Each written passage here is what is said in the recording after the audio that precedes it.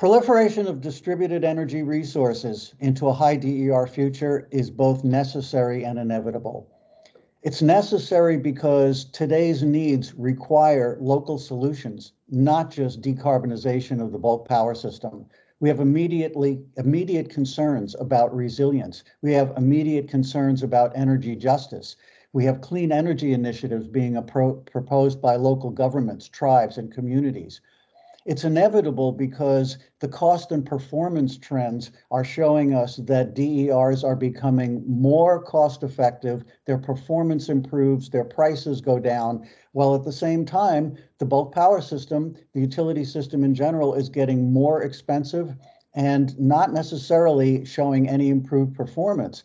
Add to this the time it takes to build utility scale generation and transmission, and it's going to be very difficult to meet climate related decarbonization targets. When I say distributed energy resources or DERs, I mean everything that's connected at distribution level below the bulk power system, not just customer resources behind the meter. Too often the discussions about DERs are really just focusing on what customers own and invest in. I want to make it a much bigger umbrella to cover everything that can be connected at distribution level, especially and including local community level resources. So the challenge for us facing the necessity and the inevitability of DER proliferation, those of us who work in energy policy spaces need to think about how do we best maximize the benefits and manage the challenges of rapid DER growth. With distributed resources, it's important to recognize that the utility system becomes contestable. That means customers with financial resources can defect, and defection gets more cost effective and attractive every day as the technologies improve. So in a way, then our challenge becomes, how do we create a network that makes it more attractive to stay connected and participate rather than customers just investing in their own distributed resources for private benefits and defecting from the grid. And what I propose is the way to do that is to create a participatory transactive distribution side. Well, how do we do that? Look at the full range of value and benefits that DERs can provide.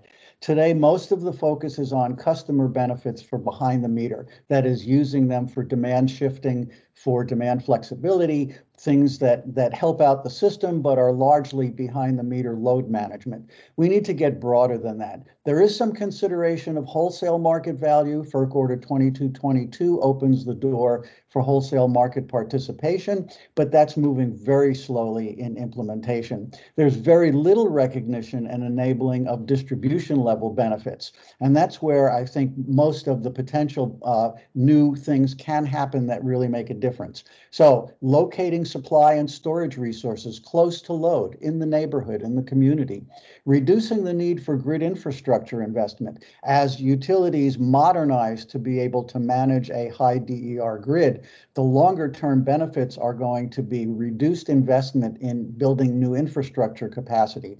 And from an energy justice perspective, decentralizing and democratize energy asset ownership and integration into local economies, because it's through ownership of assets that we can build wealth at the community level. So this requires a shift of thinking from a top-down mindset to a bottom-up. Start from the needs for electricity at the end use level. Think about electricity and energy in general as a social determinant of health. That's a term from sociology, but in a way, energy is like food, water, and clean air. It really affects the quality of life of people. It's not simply a commodity that they procure.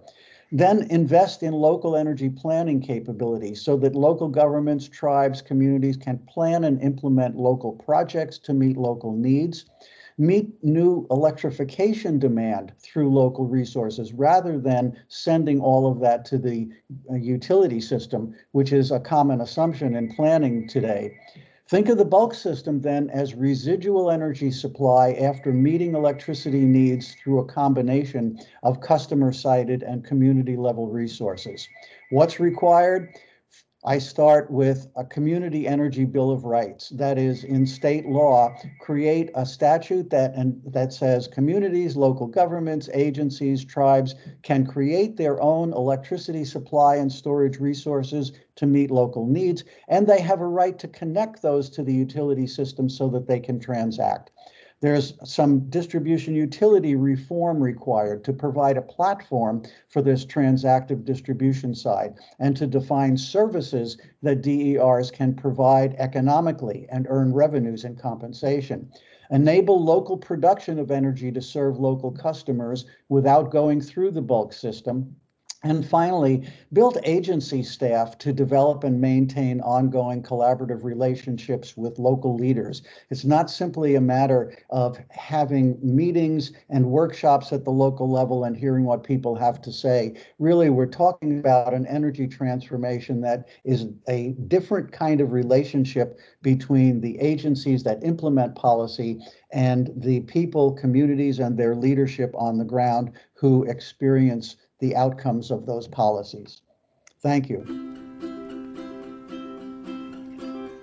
We started in hard times to bring us all into the laughter through thick and through thin, for public power enthusiasts without and within.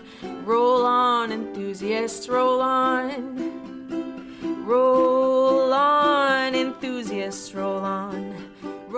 I'm Paul Dockery, a co-host of Public Power Underground and Senior Manager of Energy Resource Strategy Planning at Seattle City Light. Oh, nicely done, Paul. I'm Almaz Nagesh, co-host of Public Power Underground, Energy System Researcher and Power Planner for Tacoma Power. Joining Almaz and I this week's celebrity guest stars are Lorenzo Kristov with a wonderful opening monologue which captured all of the topics we're going to talk about today, and Josh Keeling. Josh Keeling. Hi. Josh Keeling is a board member. You're good, Josh. For Grid Forward, Senior Vice President of Market Development at Utility API, and was once the manager of Distributed Resource Strategy and Product Development at Portland General Electric. Josh has a PhD, ABD, in systems science. He swears he's going to get around to that dissertation soon. I believe in you, Josh. You're going to get it done. It's going to happen. And an all-around nice person. I can personally vouch for that. Josh is embarrassingly nerdy about e-bikes and is weathering the emotional roller coaster of being a lifelong Blazers fan. I don't know what that means, but welcome, Josh. Paul does. Yeah. It's a tough summer for us. Okay. Yeah, it is very tough. I'm a lifelong Notre Dame football fan, and that has been a very tough row as well in my lifetime. That's my stepdad's a Notre Dame guy. Went to grad school there, so I have to feel that pain as well. Yeah. Well, welcome, Josh. It's excited to have you. The big shoes to follow in, or footsteps to follow in on Lorenzo's opening monologue. Really but it's gonna be great. Well, luckily we're gonna put some space between it, so it'll be okay. That's right. Joining Almaz, Josh, and I is Lorenzo Kristov with the wonderful opening monologue. Lorenzo is an independent thinker focused on electric system policy, structure, and market design. He's an advisor to Stratagen and Rocky Mountain Institute. He worked as the principal for market and infrastructure policy at the California Independent System Operator when he was a lead designer of the locational marginal pricing-based market structure CAISO implemented in 2009. Lorenzo has a doctorate in economics. Welcome, Lorenzo. Hey, thank you so much. Glad to be here. I was taking notes during your opening monologue. I think we want to dig into a lot of those things you touched on. And it did actually bring me back to our last episode with Anna Summers and Rick O'Connell from Grid Lab, where we talked a lot about reliability planning across the spectrum, including the distribution system. And Anna Summers closing what we call PUC for a day thought that the third-party administrator of some of these programs is really important to enable it. So I think this is a good bridge. That was a good prep for this, and it's a bridge, continuing conversation. So I'm very excited about this. Anything about your background you'd want to add before we kind of dive deeper into these topics?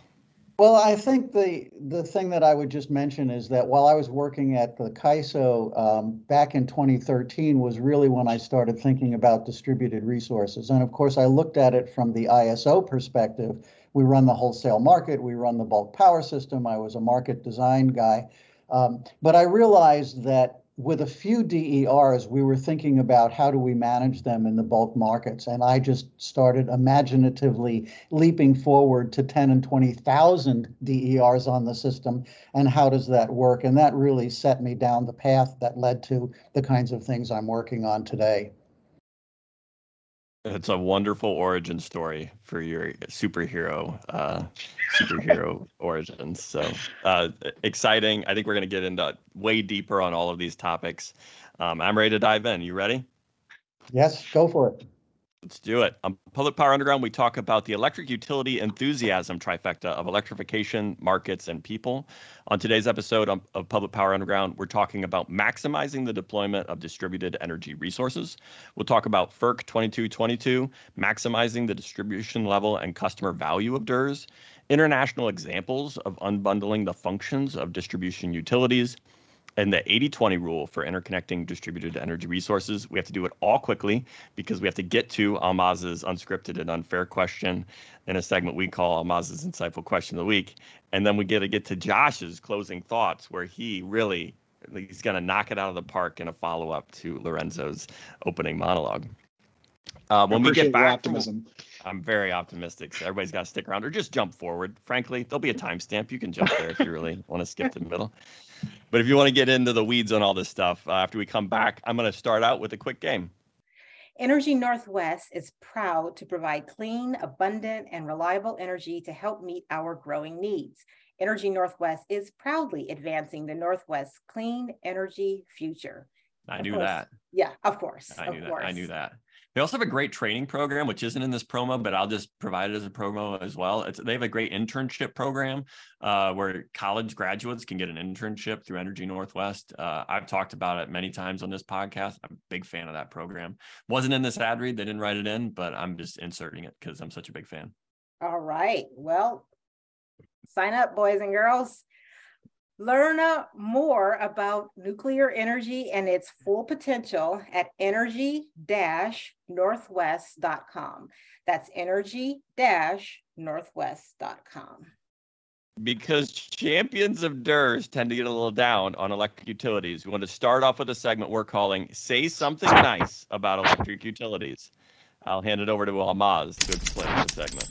All right, so each of you have been challenged to bring a list of compliments for electric utilities. It's going to be a rapid fire back and forth, starting with you, Josh.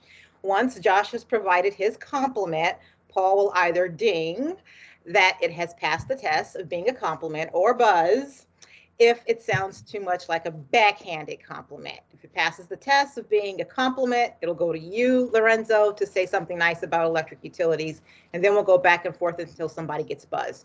First to get buzzed loses the game. We good? Got it. Okay. All right.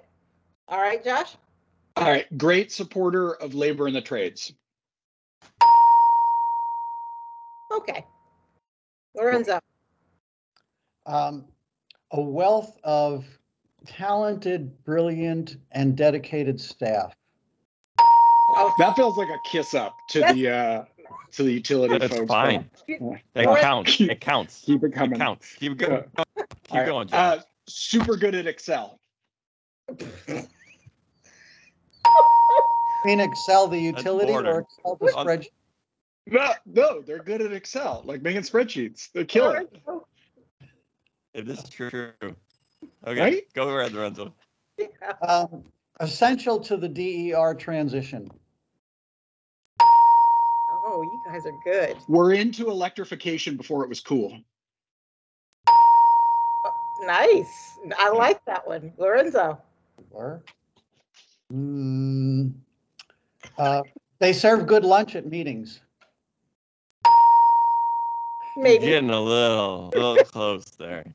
Getting close to the line. We'll allow it. Always there with the safety moment. Safety is important. It's a cultural It is. aspect. It was really important. Lorenzo? They have lots of lawyers. Definitely. I think that ends the game. Oh, man, I have I like think that 15 ends the more. Okay. What's your next one, Josh? I don't know. It is true that we have lots of lawyers. It felt a little backhanded, but we'll allow it again. Go ahead, Josh. Definitely way cooler than water utilities. Hey, we got crossover water utilities. Be careful there. Yeah. I mean, seriously. Yeah. Okay. Lorenzo, do you have one more? You're on thin ice here. They love their customers. Oh, that's a great one. Oh, that's a great one. I'm glad we got that one in. Okay, back to you, Josh. Never gonna skip town. Good one. There are ways to skip town without leaving town. Oh, that's a good place to end it. Oh, that didn't count. That was a little rough. Wow. That was a little rough. That's a good place to end it. Okay. Thank you for saying something nice about electric utilities. And let's move to the next segment on us. Sounds good. First Order 2222 instructs RTOs and ISOs to allow DER aggregations to participate directly into wholesale markets and establish a new category of market participants, namely DER aggregators. The order, which was adopted in September of 2020, is intended to enable participation of distributed energy resources, including behind the meter and front of the meter resources, directly connected to distribution utility infrastructure alongside traditional resources in the regional organized wholesale markets through aggregations. A primer for FERC Order 2222 published by NREL notes that, quote, perhaps the largest driver for Order 2222 is the desire to improve wholesale power markets so that price outcomes are more just and reasonable. Price responsive demand is an important part of a well-functioning market, but over the past 2 decades, large industrial loads have mostly filled that role. The new rule enables a wider array of loads to provide price responsive demand, end quote. So Josh, what would you highlight about FERC Order 2222 and how its implementation has gone? Yeah, I mean, what I think is really interesting about 2222 is that it basically forces FERC to think about distribution. It's also fun to just watch FERC get really uncomfortable because they have to start talking about what distribution utilities are doing. And you can sense how they're getting a little bit nervous about getting over their skis on jurisdiction. Kudos to them for not getting sued. They did a pretty good job. It seemed like it was it's shocking because of how close they get into sort of over their jurisdictional skis. But what I think is really helpful, whether you're in a 2222 jurisdictional area or not, is what they do say specifically around the role of distribution utilities within aggregated resources into wholesale markets. And there's 3 big categories of things that they touch on. One is the distribution override, which is that the utility has some ability to override the dispatch of DERs into wholesale based on distribution conditions like reliability, safety. The other is the ability to do what's called a DERA review or registration. So that is the Distributed Energy Resource Aggregation Review.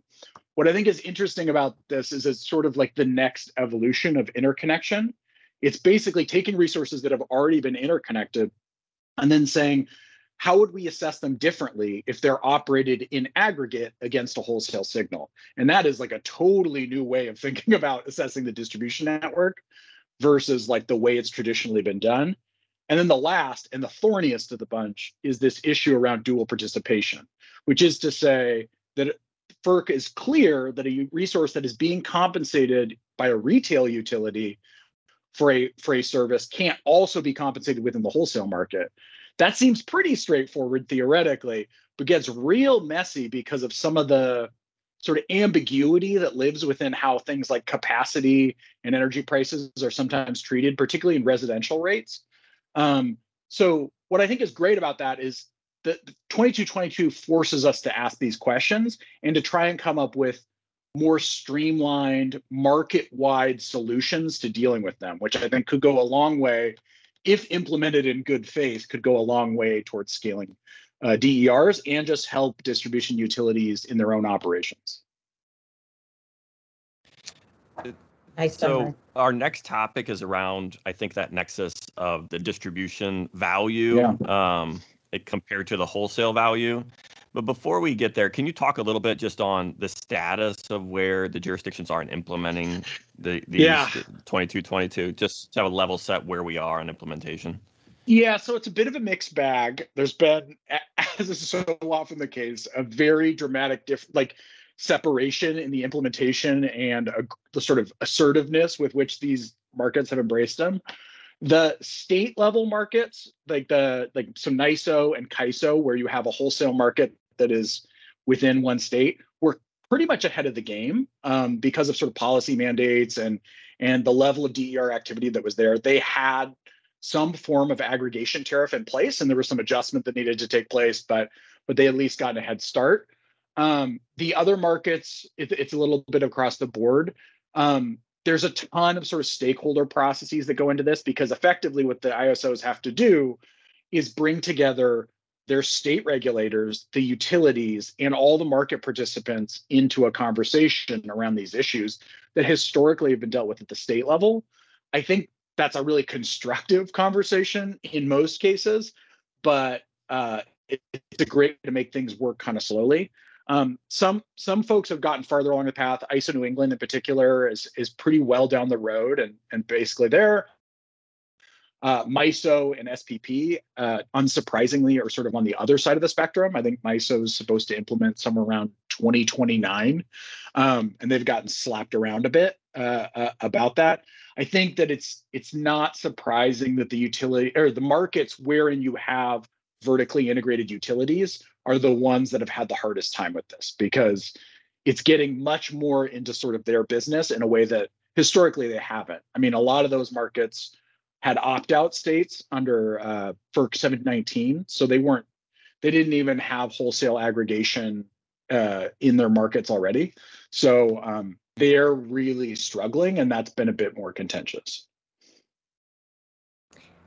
You know, I just add a comment. I think John really covered the topic very well. I would just highlight the fact that once you move from resources that are just behind the meter modifying load to ones that are actually injecting power into the system, that creates a lot more challenges that distribution utilities have to think about. It makes the interconnection studies more complicated. It makes operations more complicated, potential problems, and so on. And yet it's a gap that FERC Order 2222 couldn't really address, because it's not their jurisdiction to figure out operations by the distribution utility. And I think that's why we're seeing diversity of responses in different states, concern about how much is it going to cost to upgrade utility functional capabilities so that they can manage injecting resources and so on. So it's a legitimate problem that's causing the progress to move slowly in many places. At the same time, I think the order did a really excellent job of teeing up these questions and triggering conversations that need to happen anyway. You know, even if the order didn't exist, I think utilities everywhere really need to start grappling with the high DER future, because as I started out with, it's happening. I couldn't agree more. I think one of the things to sort of piggyback on that is that FERC 2222 requires, basically forces a conversation around mixed asset aggregation, which historically hasn't really been much of a conversation, especially on the distribution networks. So distribution planners typically don't have a particularly nuanced or dynamic view of load. So load is sort of treated, you either look at peak load, minimum daytime load, average load, but you don't often look at things like, oh, load is going to change in response to some condition, and in some way is correlated and coincident with behavior that's happening on generation. That, from a power flow perspective, could be very good or very bad, depending on the situation. But just modeling that in general is wholly new to most utilities. That, I think, is a good conversation. We need to be having that conversation because of electrification anyways, because we need to have a much more nuanced view of load broadly in our distribution planning and operations, but it's forcing something to happen much faster than I think a lot of utilities were expecting. Yeah, that dynamic around price responsive demand, because you will have human behavior and commercial behavior and economic behavior that's hourly responsive around loads, was I think is really important, and there is a lot of modeling that needs to happen on the distribution level to be ready for that price responsive demand. We teed up the next segment, so I think let's transition there and talk about. From a distribution perspective, there is a lot of value not contemplated in FERC 2222. All right, so Lorenzo, FERC Order 2222 does not address the potential benefits of DERs at distribution level, such as how they might be applied to improve distribution system performance, or reduce the need for distribution system capacity expansion, or provide more resilient electric service to withstand major disruptions due to climate change. So Lorenzo, can you comment on these possibilities and how we might unlock them? Sure, great question, Almaz. So as we noted earlier, DERs to a large extent are being viewed as load modifiers. They're behind the meter and they're shifting load, or they're providing load flexibility. And then they can participate in the wholesale market under FERC Order 2222. But those are like the two extremes. When I think about why do DERs want to go into the wholesale market, I sort of think of it as the famous statement by the bank robber Willie Sutton when asked why he robs banks. It's because that's where the money is. Right now, there only are markets at the bulk power system level. We don't have markets on distribution. So obviously there's no way to go there and get a revenue stream. And that to me is the missing part of it. So in some sense, enabling the value of DERs at distribution level to be realized is going to involve creating some market or market-like mechanisms. That is, defining services that can be provided, how are those services measured, how are they procured, how are they paid, what should they be paid, et cetera. Now, when I think of the value of DERs at distribution level, I think a primary one is simply locating supply resources close to load. And for the most part, the paradigm that we have about that is fictional. The way you treat power injected into the power grid, if you have a front of meter resources, I'm putting aside net energy metering, but just take a resource that's connected at distribution level. If it injects power into the grid, by the laws of physics, that power flows to serve the nearest load. And it doesn't even show up at bulk system level, except as a reduction of net demand at the TD interface. But the construct, the regulatory and market construct, is that energy injected at distribution level flows up to the bulk power system, and then the bulk power system sends power back down to serve the load, which then subjects those transactions to wholesale market participation charges, charges for the use of the transmission grid, ISO or RTO level telemetry requirements and participation requirements, a whole bunch of things that add costs to what ought to be an entirely internal to the distribution system transaction. So part of enabling us to realize these local values is to change the regulatory paradigm so that you can produce energy locally, supply local load, and that doesn't have to go through the wholesale market. Another big piece of it is that I see things like microgrids created for resilience, which many customers want, which we can create at community level, viewed as private benefits only. That the only way those provide a benefit are when there's a grid outage, and then the customer benefits. So we don't see that as providing a system benefit. But a microgrid that can operate 24/7, 365 days a year, can be performing an optimization of supply, storage, and load on an ongoing basis at a very local level. We don't yet have a regulatory framework that enables that. The third item that I mentioned that I think is going to be a really big payoff is the ability to aggregate DERs, especially where storage is involved, to flatten net load profiles at the distribution circuit level, at a transformer level, at a substation level, all the way up to the TD interface. Because we know it's those peaks and valleys of the load profile that drive operational problems and capacity investment needs. And to the extent we can flatten those profiles locally, then we're reducing the drivers of very costly investment. Right now, there is no mechanism to actually elicit that behavior through economic signals and through compensation for the value that that provides. So that's really what I'd lay out. You do three things all at once. There's like three things I want to unpack in there, and you're doing it all at once. So I gotta now we gotta call back to the beginning. This is so hard. But I actually want to tie your last point to your first point, because I really think from a distribution utilities perspective, the efficient use of the investment by flattening load profiles, which makes my transformer run more efficiently and that investment in the transformer get amortized over more efficient energy usage, is actually tied to your first point about the transmission infrastructure and your distribution utilities as related to a wholesale market. And I listen to a lot of podcasts because I'm a podcast enthusiast. And I listened to an episode of The Catalyst with Shale Khan, where they talk about the problems and like the conundrum of electrification. And he brings up this message that this moment where we have a bunch of low growth, but really slow transmission infrastructure to meet that low growth is the moment for distributed energy resources and microgrids, because 100%. It is the most efficient way to meet that low growth in the interim until you can get transmission there.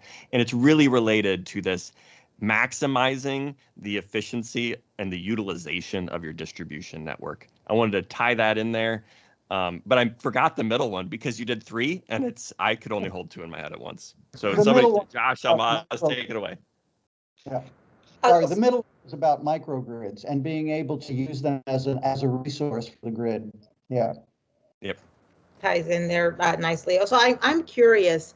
So you mentioned the need for regulatory frameworks to make all of this happen, but for just a regular utility, what prevents a utility from owning distributed resources? You mentioned in the beginning, you're not talking about necessarily only customer-owned resources. If it truly is the best solution at the time being, why wouldn't a utility want to do that and own the DER? Well, I think it probably would want to do that, but that's where I think the regulatory reform is required, because traditionally the utility is both the retail provider of energy and the operator of the network, and maybe the owner of big generation assets, and maybe the owner of big transmission and so on. And all of those things are bundled under a single regulatory construct. And we really need to pull them apart, all the way going back to the 90s when they were starting to create retail competition. Now, Australia, UK, and Texas have done this. They have the retailer function, or what we call load serving entity in California, is a separate function from the network operator function. And the network operator function is a regulated monopoly, whereas the retailer function is a competitive activity. And so when I start to think about where we go with reforming the distribution utility, it's really, let's define what we think are the natural monopoly elements, which is mainly around providing the network, maintaining it, make sure it operates well as potentially running a local market at distribution level. But as the operator, they're not the participant. They don't own the resources that participate in the markets they operate. Just like the ISO does not own generating resources. It really just operates the market and the network for other users. So I want to move towards that sort of a framework at distribution level.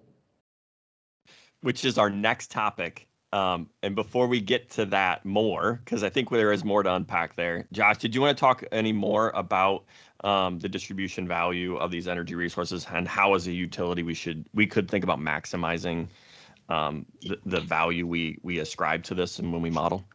Yeah, I mean, I think, and this is just my own tendency, is I totally agree with where Lorenzo's going, but I also think we need to think pragmatically about how we can implement it like today.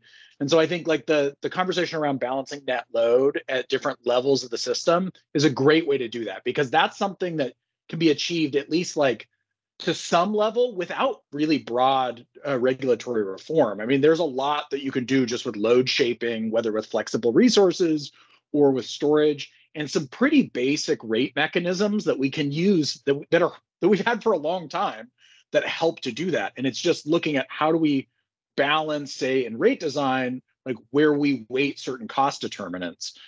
So like if we were to say, look at more demand charges or more TOUs, that alone will help to like flatten a lot of this load by providing a pretty clear signal in a way that doesn't require standing up an entirely new regulatory framework and, you know, implementing like the telemetry that you would need to be able to operate distribution level markets. But at the same time, I think it's absolutely true to have your sights on the long-term vision.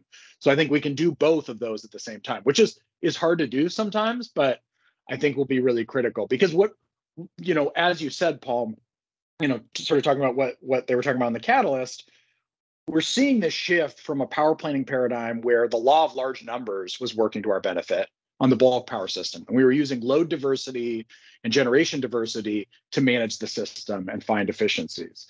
But now many of our problems and constraints that we're dealing with are downstream. They're on the distribution networks, often even at the customer level. When we start looking at service transformer issues, service upgrades.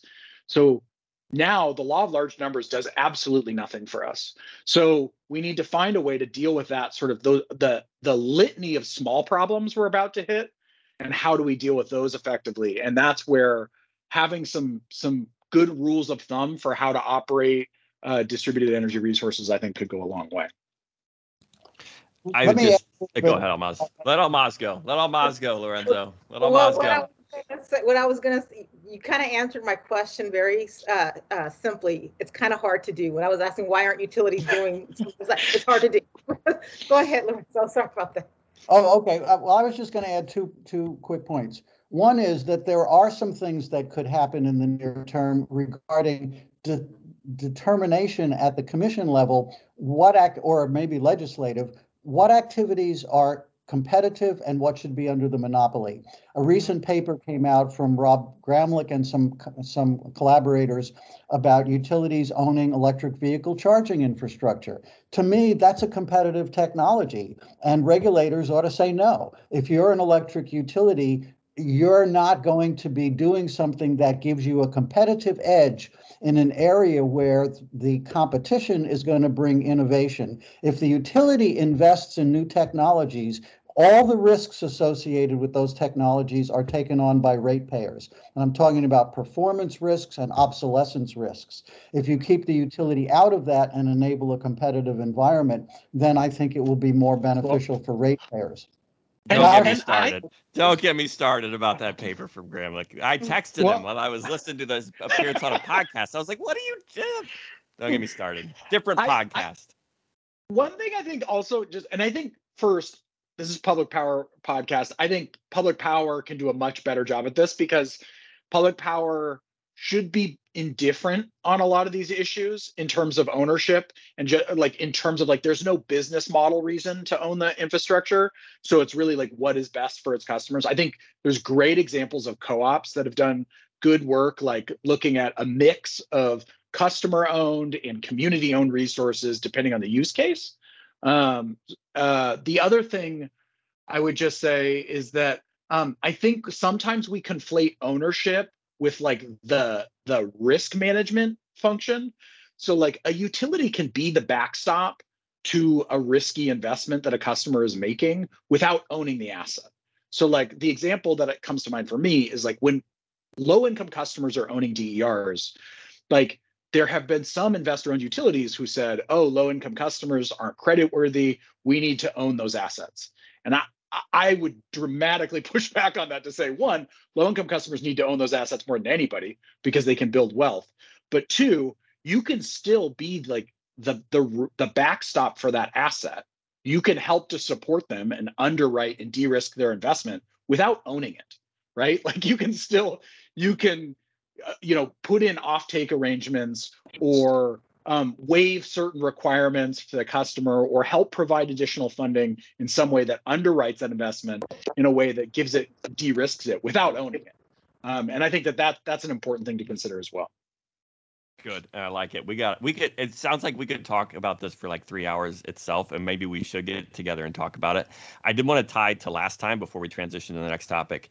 Anna Summer brought up for good utility planning, best practices in power planning, the need to model reliability from the distribution and use through the whole macro grid system. And this is a way I think we can start as electric utilities and public power utilities thinking holistically about the value of distributed energy resources by incorporating the reliability benefits of these microsystems in our planning. And that is, to me, a near-term way where if you start planning with that paradigm, you'll start implementing business decisions within that paradigm.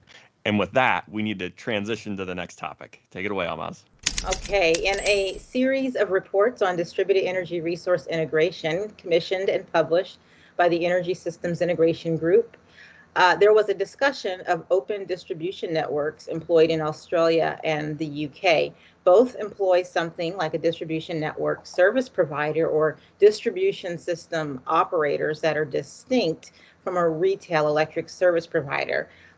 Lorenzo, can you speak to lessons learned from Australia and the UK on how the distribution system is organized compared to how it's organized in the US, and why the UK and Australian model might be better for DER integration?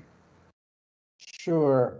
I alluded to that a moment ago, and I think it comes down to thinking about the distinction between what are more beneficial as competitive functions versus things that are natural monopoly functions. And we've inherited this 20th century concept of the total supply chain of electricity is a natural monopoly function and it can all be integrated, which I think is valid for a pre-DER world when all the power generation is at the bulk system, but we saw that break down in the late 80s and 90s with the formation of competitive wholesale markets.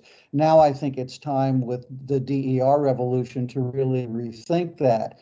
UK and Australia have done that separation a long time ago. I argued back in the 90s when California was restructuring that we should have separated those functions in the utilities as well, because part of California's objective was to create what they called direct access, which was retail access by customers to alternative retail providers.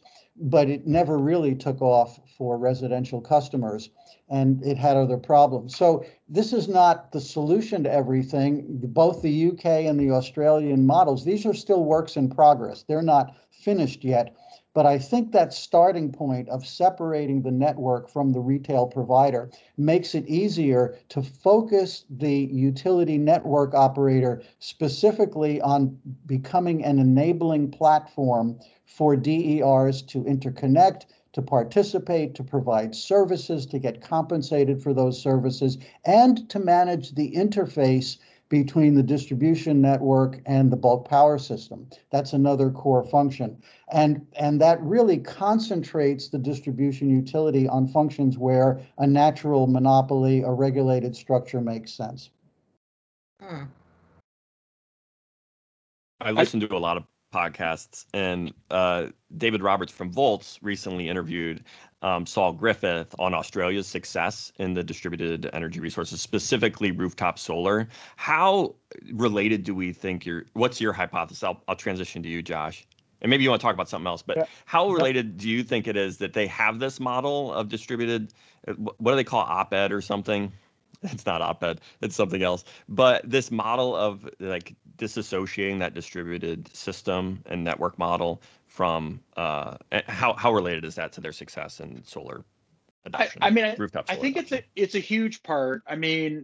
There are a lot of factors that drove Australia's growth in distributed solar. Another big one just simply being like its permitting process, and it's much more streamlined, interconnection process much more streamlined. So their soft costs are just like a fraction of what we pay in the United States. So that has gone a long way. But this indifference that Lorenzo is talking about in terms of whether generation comes from distribution or whether it comes from wholesale, that is a huge factor as well. I think something that Australia has done particularly well as of late is clarifying this obligation to serve requirement on the DER side as well. So that is, instead of just saying you have an obligation to serve on load, it is, as a distribution network operator, I have an obligation to serve on gen. And then I can sit and say, okay, what's my rev rec for that? How do I account for that? And I can build tariffs and cost recovery structures that are coherent and like clearly and transparently treat them, the DERs, in a way that is really on a fair footing, as opposed to conflating them with retail rates the way we do in the United States. And you get into all these political arguments around NEM and different rate designs that are conflating the retail functions with the distribution functions in ways that are unclear. Interesting. You answered my question before I got to ask it, which was to say, how are they holding the distributed energy resources to the same standard as the and I guess if the grid really is indifferent to where the resource is coming from, then it will do just that. So yeah, and it makes, I mean, to Lorenzo's point on the physics, it allows the utility to have the conversations around wheeling and transport that are very difficult for utility today. It's not their fault. It's just like the way that they're regulated and the way that their rules are in place in terms of how they do cost recovery doesn't allow them to have conversations about behind the meter resources in the same way that they can with, say, an open access transmission tariff on the wholesale side. So I think that's really critical to allowing for a more balanced conversation around those issues. And how do they recover the costs of transmission and distribution? Like, how's that paid for? Well, so they're handled through network charges. Network charges are handled separately. In terms of how DERs are recovered, there are export tariffs that net out like any sort of charges that go onto the network, and then retailers handle the energy component of that. So those are distinct and then bundled within a bill. So it varies a bit by context, but I think it's helpful because you can basically, like I said, you have a rev rec effectively for your export in the same way. It's effectively like an open access distribution tariff. So revenue it's requirement, not exactly rev rec, revenue requirement. Right. Sorry. Right? Oh, it's public power underground. Everybody knows what a rev rec is, right? If they're here, they know how deep we get in the weeds. So probably. Right. Right. So, and I think, I mean, I don't want to speak for Lorenzo, but I feel like that is like sort of the ideal that we're trying to work towards, is to if we can mirror or approximate what we're doing with transmission today, that would be fantastic, because that would allow us to have this sort of equal, competitive and open access to the network in the same way that we see on transmission networks. It sounded like part of the problem to get there is that the jurisdictional complications around FERC and state jurisdictions and stuff like that. Am I right about that, Lorenzo? That's part of the impediment to adopting something like that in the U.S.? Well, I think there are some jurisdictional things that need to be worked out. Clearly, this idea of a bright line at the TD interface doesn't work when you have distribution side resources participating in the wholesale market. So there's some things to work out there, but I think it really does start with the states, where the reform of the distribution utility will start. And the way I describe it in a high level term is to take what we've done in ISO and RTO markets, where you have an entity that's responsible for operating the system and operating the markets under an open access or non-discriminatory terms of service. Develop the counterpart for that on distribution. What does that look like? How does it work? What's its revenue model? How does it make profits if it's a profit-making entity? How does it charge for services? How does it pay for the services it procures? All of those, there's a lot of details, but it's basically creating that distribution level counterpart. Okay, well said. And I think we can transition from a future goal of what we can strive for, and the next topic, which is what can we do in the near term to make this happen faster and to get these systems on more effectively. So take it away, Almaz. All right, sure. Volt's episode last week was an episode with Saul Griffith, an Australian who helped found Rewiring America and who also wrote one of Paul's favorite books, Electrify.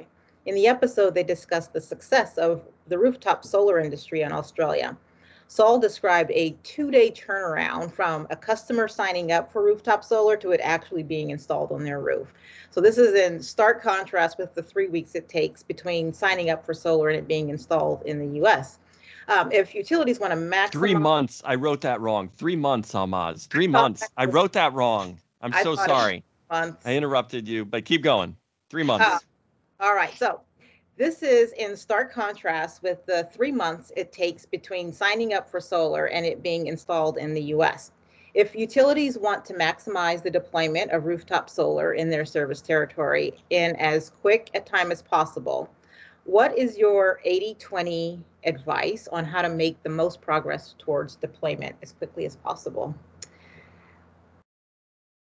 So yeah, I would be remiss. It was perfect timing. So if folks are not familiar with the Interstate Renewable Energy Council, or IREX, voluminous writings on interconnection best practices, I highly recommend them. They just came out with they have an annual document that comes out called the Model Interconnection Procedures, where they basically look across the country and say, what are like the best practices for distribution interconnection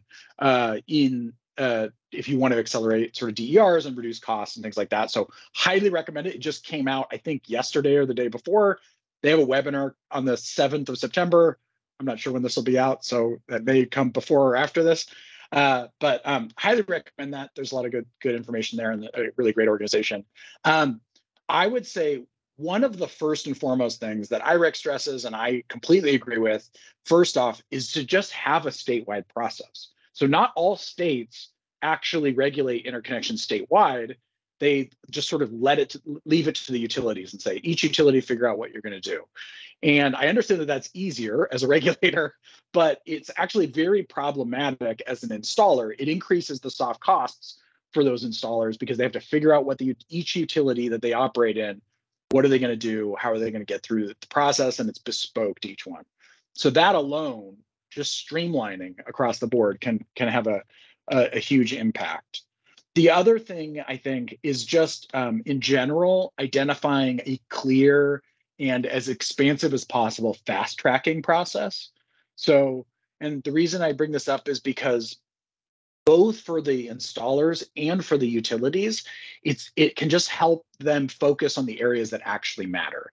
So there are Rule 21, while not perfect and extremely long, which is the California statewide interconnection procedure, it has a pretty long list of items that can be used to screen resources that basically fast tracks them. Says, look, if you meet these criteria, we don't need to look at you. We'll just send somebody out and verify at the end, but you're all good to go. Some of those involve, for instance, screening zero export resources. So if your resource isn't going to export, but needs to be coupled, so long as it has a compliant inverter, it should be fine. For certain customer classes, there'll be a screening based on nameplate capacity. And I agree with IREC here that like the best way to do that is as a percentage of minimum load, not of peak load, as historically has been done. So that is, look at the minimum load through AMI, or like at least even if you don't have that, just for a customer class based on load research, and say, okay, this is a residential customer.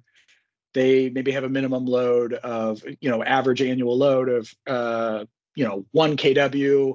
I'm putting in I'm only expected to put in a tiny little solar install. Maybe it's fine.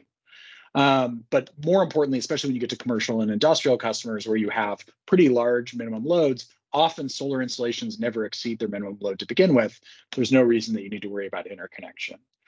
The other thing that I would say is just particularly, and NARUC and others have been really clear about this, is just having clear and easily deployed guidelines around compliance with IEEE 1547 2018. So that's the latest smart inverter standards.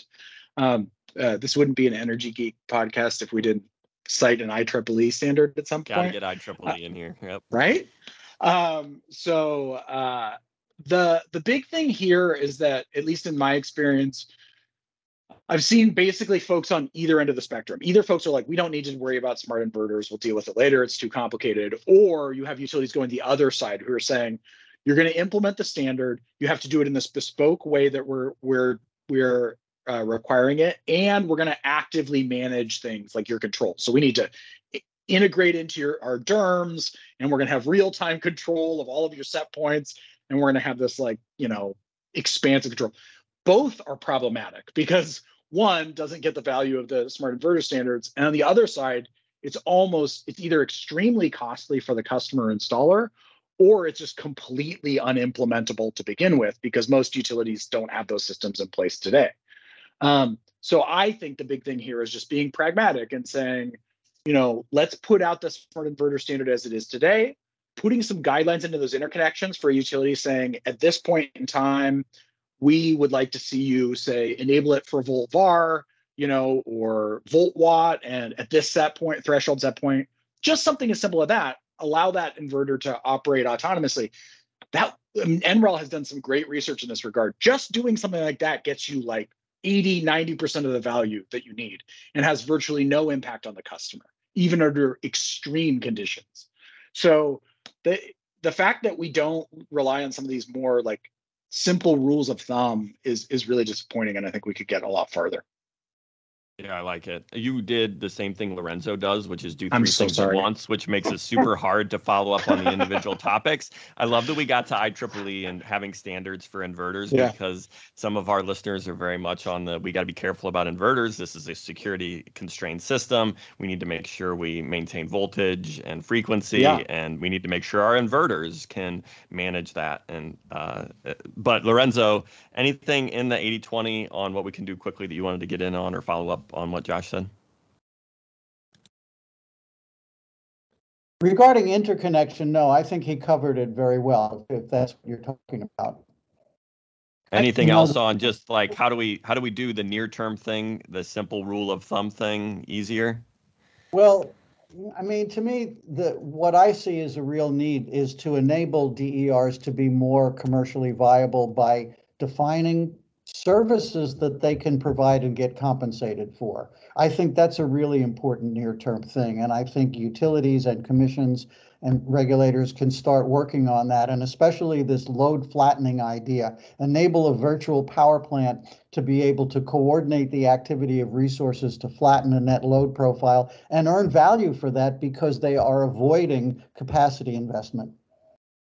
Yeah, so talk a little bit more about those services, because right now we think of it as tariffs, we'll pay you for your energy and that's it. But the other services they can provide, you mentioned one, load flattening services. Is there others that you would think of? Go ahead, Amaz. Oh, I was going to say those services, and also how you can justify the payment for them. Is it an avoided cost, or is this taking money from someone competitive? So another entity or resource that would have provided that service, it does not get used, and then the DER gets used. So yeah. So you're asking three questions at once. So I'll try and pick some. You only get one answer. That's the point. Okay. She can ask three questions. You get one answer. Okay. Well, there's a conceptual mindset shift that I think is required. We're used to thinking about the supply sector, which is this big industry that produces megawatt hours and kilowatt hours and delivers them. And then we're thinking about individual customers. So we focus on rate design to get customers to behave in a certain way or to allocate costs. And I think what has been missing and what DERs enable is a mindset that really starts to look more at aggregated behavior, collective behavior, community making decisions. When you think about a microgrid, you can have a little electrical area with 20 or 30 or 100 customers, and the coordination of their behavior has value that we don't recognize because all of the regulatory framework is focused on individual customers and how they behave. Okay, I will say, and a follow-up to your point, Lorenzo, and Almaz's question, I think for utilities, we always think about settlements and how do we balance our books? Where are we getting our revenues from when we make a payment? How do we make that actually balance out for settlements purposes? And I think to your point, Lorenzo, we need to rethink some of where those revenues come from, but ultimately we do need to make sure the books balance. The book's balanced at the end of the day. We're going to take a break, and when we come back, we're going to close out with legislature for a day, Almaz's unfair, insightful question of the week, and Josh's closing thoughts. Public Power Underground is brought to you by NWPPA. The Northwest Public Power Association believes in the power of training and education. Every year, more than 6,500 public power employees learn and network at our classes, webinars, workshops, and conferences. NWPPA offers more than 250 events, wowzer, to choose from in areas such as leadership, engineering, operations, accounting, and finance, communications, and many more. Sometimes this very podcast, Public Power Underground, is broadcast live from one of our events. We call that being more powerful together. What will you learn this year? Find an event that's right for you at nwppa.org/catalog. That's nwppa.org/catalog. Up next is a Today I Learned, or TIL segment I call Almaz's Insightful Question of the Week, where Almaz asks our guests an unfair, unfiltered, and unscripted question. What do you got for us this week, Almaz? Okay, so in your opening statement, Lorenzo, you mentioned DERs as being necessary and inevitable, and I actually agree with you. But they're not always the best in every situation. So I'm asking you under what circumstances would DERs be a poor decision? So I'm essentially asking you to make the most likely case for minimizing DER. Well, DERs, especially if you're looking at renewable energy, they require the primary resources, which is solar exposure, wind resources, whether it's water or geothermal or whatever. My notion is that we want to try and build DERs as far as possible to meet local needs. The need for the bulk power system doesn't go away, and I never mean to imply that. But the bulk power system becomes more of the residual supply source after what you can do with DERs. And that's going to vary depending on the location, depending on what climate zone you're in or what latitude and so on. So I think you just plan in terms of what's the context of the community that you're planning for. Josh? Yeah, I mean, I think, and I don't think this is a problem with DERs. I think it's just how we've implemented the policies and chosen to sort of roll out DERs here. But I think we need to stop treating DERs as if it's like a consumer good, like as if it's like a toy that you can buy if you feel like it. That sort of approach, as opposed to necessary infrastructure, I think left unchecked can lead to highly inequitable outcomes, because you're effectively saying, look, every individual, if they have the means, voluntarily acquires these resources. I'm not saying this is what happens all the time, because there are lots of policies that help correct for this. And I think there's a lot more we could do in this regard through like codes and standards and, subsidies. And I actually, this is a beef I have a bit with how the US implements energy efficiency as well. But this idea that like we just use rebates and use standard retail channels to deploy what is effectively critical energy infrastructure seems sort of silly to me. Yeah, but you didn't answer the question, Josh. I'm calling you out. Answer Almaz's question. When is the DER not the best solution? Come on. When it's just like a free market, like, oh yeah, rich people get to do it, nobody else does. That's stupid. Like, I don't buy that. I think that's ridiculous. Okay, that's good. I like that answer. Okay. Is that good? Are you okay with it, Almaz? I love it. Yes, thank you. Okay.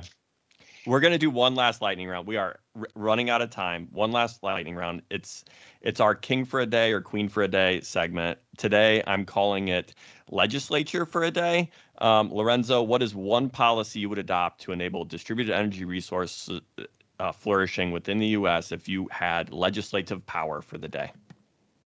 I would say a community energy bill of rights, which is the right of a community, a local government, an agency, a tribe to deploy and operate electricity resources to meet their local needs and be interconnected to the larger system in order to transact. Well, and good callback, because you talked about that in your opening monologue. So good callback, Lorenzo. Good. Josh, what's yours? What's your one legislature for a day to enable the flourishing of distributed energy resources? I really struggle with this one, but mine is federal building energy permitting. So stay with me a second. Basically, I want the interconnection and the permitting process to be dictated at the federal. The fact that we do all of this in like podunk little AHJs, sorry, authority, what does AHJ stand for? Permitting agencies. Yeah, having basically, jurisdiction. yeah. So authority having jurisdiction. So is a major. I mean, we talked about Australia. Australia pays like $1.25 a watt to install rooftop solar. It's like $3 here, and it's been there forever. Has nothing to do with equipment. Has everything to do with soft costs, installation, permitting. It's a disaster, and I don't think that's isolated to solar. Same thing on HVAC. Same thing on like water heating, electric vehicle charging. We need to have federal legislation that says this is the way it's done. Here's a federal clearinghouse. It's streamlined and it's held accountable to those timelines. It says it's got to be 2 days, and if it's not 2 days, you're in big trouble. But I love it, Josh. Amaz, you're up next. Amaz, what would you do? You know, I'm not sure if this necessarily is going to increase distributed energy resources, but I just keep harping on my same point, which is that I believe that grid infrastructure, at least the amount that we need to serve basic needs, is a public good, and so I would enact a law that treated it and priced it as such. Love it. I actually have the opposite view from Josh, and it was actually inspired by the same commentary around the episode with David Roberts, and that's like, get the government off my roof was a phrase that Saul Griffith used on that podcast that I found very compelling. It's like, hey, if I'm going to put solar on my roof, like remove some of the permitting that I need in order to do that. Interconnection still has some requirements because it's connected to the security constrained needs of that grid, but get the government off my roof. Let me put my solar panels on it, which is, I think, the opposite of your point, Josh. I think we're getting to the same spirit, which is just, I mean, my view is basically just that, like, the feds at least can like standardize and like keep it a lot cleaner, because I think that's a huge part of the problem is we see so many barriers arise from like very small local jurisdictions having to take on and build their own processes. That maybe we can align with like just plug and play standards. Give me some plug and play standards. IEEE, give me some plug and play standards for these inverters and this permitting process, so that we can not have bespoke. I love that you used that twice. Bespoke jurisdictional requirements. Are we ready? Fantastic. You feel good about it? I really, before we transition to Josh's closing thoughts, I want to make sure you all feel valued and appreciated. Lorenzo, do you feel seen, heard, valued, and appreciated? Absolutely. I enjoyed this conversation immensely, and it was really good. Yeah. Do you feel appreciated by the electric utility sector? I mean, us electric utility enthusiasts value your insights here. I do. And in fact, I was pleased that Dave Roberts mentioned me in a tweet the other night saying he nominates me for the electric industry Mount Rushmore. I love it. Whoa. I love it. Second vote. Nice. Josh. Yep. Josh, do you feel seen, heard, valued, and appreciated? Oh, absolutely. More than I deserve. Good. Almaz, you know I appreciate you. Was this fun for you, Almaz? Of course. Josh and Lorenzo are my favorite. So yes, this was great. The feeling is mutual.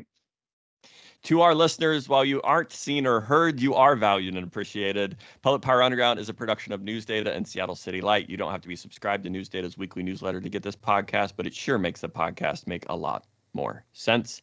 Now we're closing today's episode out with closing thoughts from Josh Keeling. The next 10 years are absolutely critical to us achieving our climate goals. This puts the utility industry in an awkward position where planning and deployment have to come together much more seamlessly. We will need to deploy resources to solve problems today while also ensuring that we lay the foundation for an efficient, equitable, and sustainable future. Too often we find ourselves in a situation where we're arguing over the false choice of distributed versus centralized resources. In the paradigm we now find ourselves, the answer to both resources is an emphatic yes. Do centralized resources provide a superior LCOE from a simple cost assessment perspective? Sure. But no matter your viewpoint or your forecast, there are at least 3 factors that centralized resources can't adequately address on their own: transmission constraints, distribution reliability, and electrification. There are a few things that Public Power Underground likes to talk about more than transmission. And while much is being done to eke out more capacity with grid enhancing technologies and fast tracking permitting of new lines, I think we can all agree that 10 years is pretty fast in transmission terms. So we're going to be short for the foreseeable future. No choice but to build resources closer to load pockets, particularly when it comes to flexible resources like demand response, storage, that help improve the utilization of existing capacity at the TD interface. As energy nerds, we love to get hung up on resource adequacy, but what people care about is reliability. And reliability is worse now than ever due to extreme weather, historic underinvestment in distribution, and an increasingly complex grid. Bringing power to customers helps to ensure that they have at least some amount of reliability through extreme events that are becoming all too commonplace. As planners and policymakers, we need to start treating reliable electrical service as what it is, a human right, not simply something we need to target on average metrics like SAIDI or SAIFI. On top of all this, electrification is coming at us fast. The Western states are looking at fully electric mandates across transportation and buildings that will strain the electric grid in new ways. While bulk resources are important, they'll do nothing to address the death by 1,000 cuts that will come on the distribution network. In a statewide analysis of California, Kavala recently found that unmanaged electrification will potentially lead to $50 billion in distribution upgrades by 2035, including 1.5 million overlaid service transformers. Improving capacity utilization at the site will be critical to ensure that utilities can lean into an all-electric future. Most new load interconnect and service upgrade processes at utilities today are highly manual, which presents a barrier to customers looking to electrify and to the deployment of innovative new solutions. This will need to change. There are things that we can do today that will help make this a reality. Streamlining the interconnection process and permitting will go a long way. Enabling smart inverters that will support the grid autonomously out of the box. Implementing dynamic rates, even if it's just simple TOUs. Establishing a process for engaging aggregators and DER providers in constructive ways. Tracking simple metrics for each customer, like minimum daytime load, available ampacity for electrification, minimum export capacity. Streamlining data access. These are all no regrets actions that can be taken today with readily available tools and data. As we look to the future, we need to start taking a truly bottoms-up approach to planning. This doesn't just mean building bigger models with more granular data, though that certainly doesn't hurt. It also means taking a more decentralized approach to the process overall. How do we meet reliability at the customer level with the same rigor we bring to the bulk system? This will require less top-down, procurement-focused approaches and more collaborative, community and market-based approaches. Utilities need to embrace the role of the enabler, not the dictator of the energy future. Planning for the energy system of tomorrow needs to be more like horticulture and less like engineering. And come on, what's more Pacific Northwest than growing the community energy garden of the future? So let's start digging in. Into the laughter through thick and through thin for Public Power Underground is a production of Seattle City Light and News Data. The views expressed are our own and not the official views of Seattle City Light, Tacoma Power, News Data, or the organization of the guests also appearing on Public Power Underground. Public Power Underground is electric utility and electric utility adjacent topics from a power department's perspective. Today's episode was written and produced by Paul Dockery, Amaz Nagesh, Lorenzo, Kristov, and Josh Keeling, and it's edited and published by the stellar team at Pioneer Utility Resources with sound mixing by Lucas Smith and video editing by Brendan Delzer. If you are interested in having an episode published or edited or mixed, please reach out to our friends at Pioneer Utility Resources, who have done a great job producing this episode and all of the episodes this season. Our theme song, Roll On Enthusiast, was rewritten, performed, and recorded by Aaron Guillory and Ian Bledsoe. You can find Public Power Underground on YouTube, Apple Podcasts, Spotify, or your favorite podcast app. Please share with electric utility enthusiasts like us and give us a rating and review on your app of choice if you enjoyed the content. It helps other energy enthusiasts like us find us. Public Power Underground for electric utility enthusiasts. Public Power Underground, it's work to watch.